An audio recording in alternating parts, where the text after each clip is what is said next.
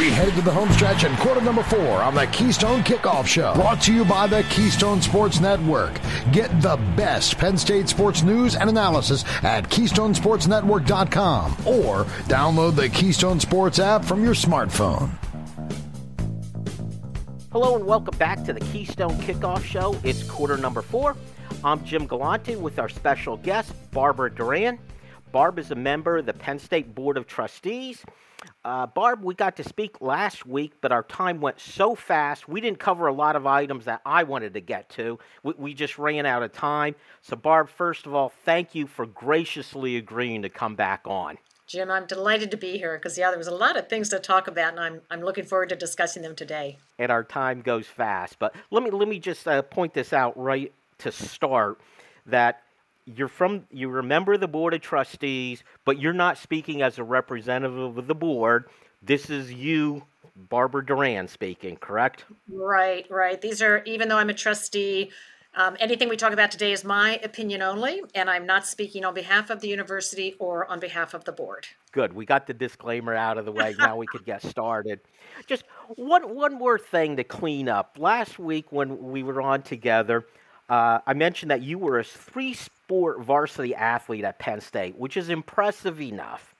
Then I mentioned you're also a member of we're a member of the U.S. Women's National Lacrosse Team, which is really impressive. But I missed, you were also a member of the National Field Hockey Team. How do you get to become a member of multiple national sports teams, Barb? Well, in those days, you could play different sports. Now you really have to focus on one sport. So I was lucky enough to be in an era where you could do all three.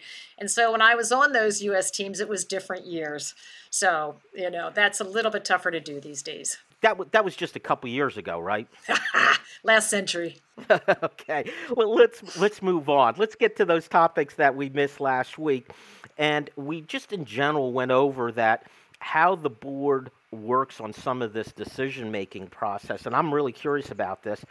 And one of the things that already happened was Coach James Franklin, he signed an extension. A lot of conversation the entire football season, it seemed, that dragged on. How did that work?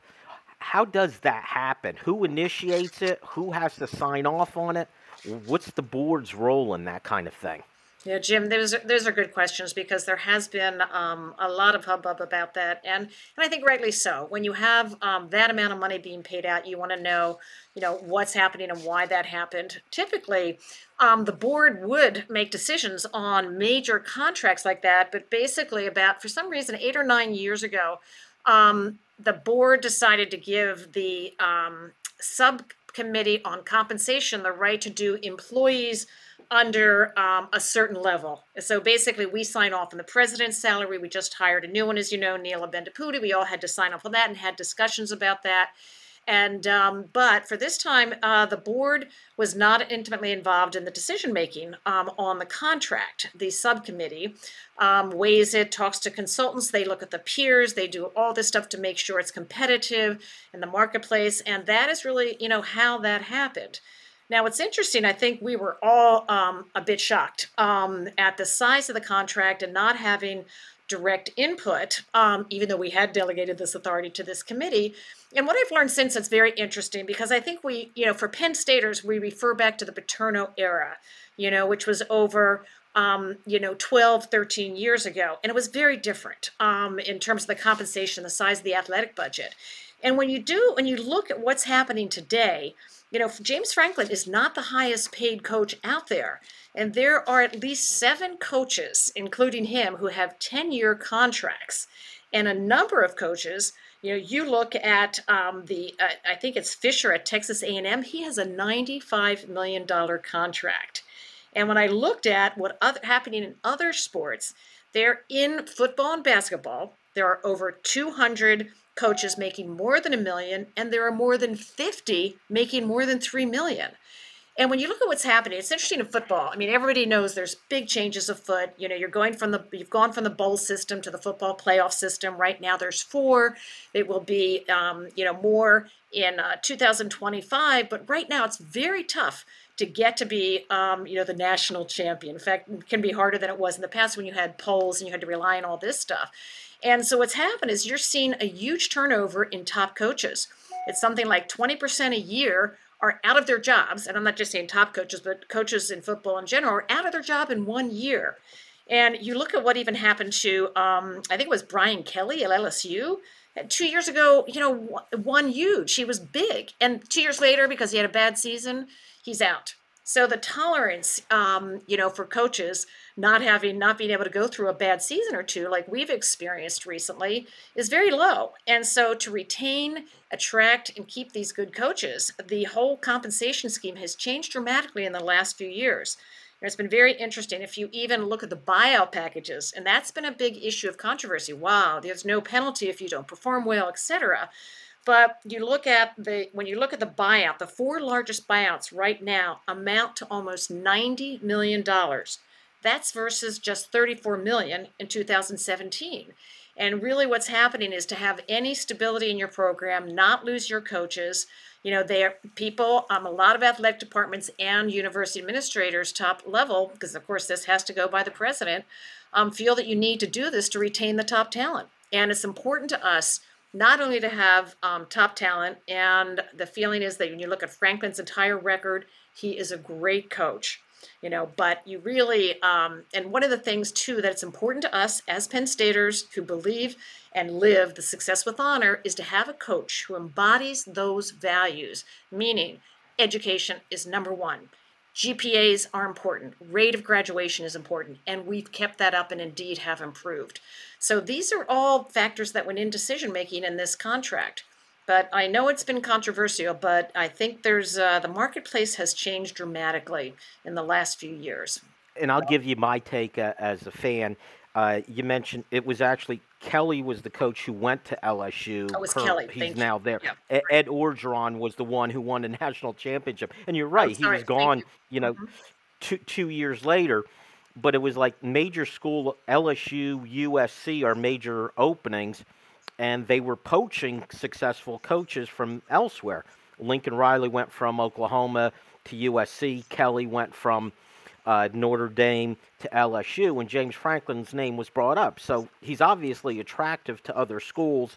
Despite this last year or two, and I'm a Franklin fan, my only hesitation with the contract wasn't the size of the contract. That's guaranteed money that Penn State has to pay him if the team plays very poorly. But if the team does really well and USC or somebody else comes calling in 2 or 3 years, his buyout is very low. If Penn State decides they don't want him as coach anymore, they still owe him the $80 million. In 2 years, if he wants to leave, it's just, it's silly to say this, a trivial amount, a couple $1 million. Yeah, no, Jim, I think the balance of power has changed. And in terms of the coaches and trying to retain what you believe is top talent. And we do believe Franklin is top talent. And so, it's a risk. That one does, but the stakes are pretty big. If he wins, we'll all be happy. As we're dragging on one question, let me quickly get to our couple other questions here, Barb. The big item on the agenda now is new athletic director. What are you looking for in the new AD, and how's that process going to work? Yeah, it's a good question, Jim, because we're hoping to have somebody in place by July 1 for obvious reasons. The season, football season will be starting on all the fall sports. And so, as we know, there's huge challenges right now. We're all trying to sort out, we talked about this last time, the name, image, likeness, what that's going to mean, what it's going to do in terms of the competitive balance, recruiting strategy, the whole kit and caboodle. And plus, we've got major changes in governance and NCAA. That whole balance of power is changing. So we really need someone who can do a couple major things. One, you want them to have big-time college experience. And hopefully somebody, we want somebody who's coming from a university that's very forward-thinking in the athletic program, who has the ability to try to be a bit of a visionary. How's this going to play out? Nobody really knows, but we're trying to figure that out. And we need somebody who can really think way far ahead. So you need that, right? And somebody creative. And at the same time, you need somebody who really gets economics, finance, who gets the marketing, and who is also really can be a good spokesperson, not only for the athletic department, but for the university. mean, Sandy Barber, for instance, had major roles in the NCAA that did us a lot of good. For instance, she was the Big Ten rep on the NCAA Division I Council. She was involved in the Constitution Committee. She was one of the few from the Big Ten on that, maybe the only one. And she was also on the football oversight committee, which deals with everything from concussions to schedules, all that sort of thing. So we need somebody who can be a major player in many ways. And so that is what we're looking for, and it's a big order to fill. But I hope we will find someone, because I'll tell you, in general, we've been making great hires across the university in the last few years. Top-notch CFO, top-notch head of research, some top-notch deans. So I think we're gonna up our game and be ready with somebody good. I hope so. This day and age of sports, especially the big sports, football, basketball, is so critical. And we've got about a minute and a half left. I have to ask you, of course, about the conversations about either an upgrade to Beaver Stadium, possibly a new stadium. What are your thoughts on that, and how do you think the university should proceed? Well, Jim, we've done a major master plan that was done a few years ago, a 20-year master plan to look at everything. We have 24 venues. We have a 45,000 square foot academic facility. We have so much going on, and there's a lot of maintenance and a lot of things that need to be done. But obviously, the wish list, if you suddenly had billions of dollars, you'd do it all.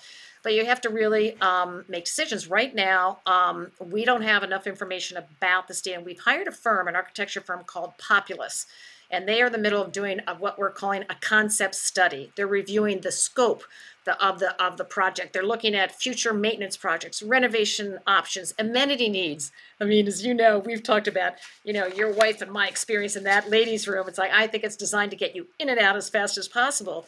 I mean, there's lots, that concourse, there's choke points. There's a lot that needs to be done in the stadium. And so they're going to look at it all. And nothing's off the table, but we don't know enough, because it's going to be, some people I think are worried they're going to tear the whole stadium down. I frankly, I give that a low probability, but I don't know, because it is being studied right now. They're also involving the community, doing all sorts of focus groups, to see what do we need. One of the things we want to make sure the stadium, whatever we do, we're going to open it up to more community stuff. We don't just want to use 6 times a year for football games. So there's a lot going on, but we just don't know enough, and we will soon. As you know, I'm on the ICA task force, and we are, really studying this, and we'll know soon, have some options. And then we can do the trade-offs, how much, what will it take. So we'll see. Well, I'll tell you what, a lot going on. We're going to know more in a few months. I'm going to bring you back on and ask you about those decisions, Barb. But thank you so much for coming on. I really appreciate it. And thank you all for listening. Be sure you join us next time on the Keystone Kickoff Show. Thank you, Jim.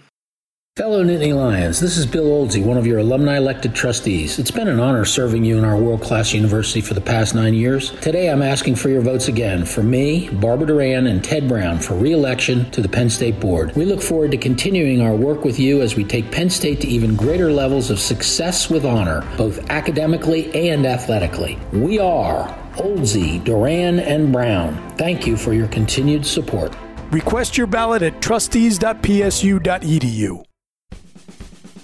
This is Jim Galante from the Keystone Sports Network, letting you know there's nothing like going on the road with your favorite team. I'm pleased to announce that KSN, along with Collegiate Athletic Travel, the leaders in athletic travel for 50 years, is offering a trip to Auburn this fall for the Nittany Lions versus the Tigers. Charter flight, accommodations at the team hotel, and transport to and from the game are included. Go to athletictravel.com or call 800-788-4414 for all the information.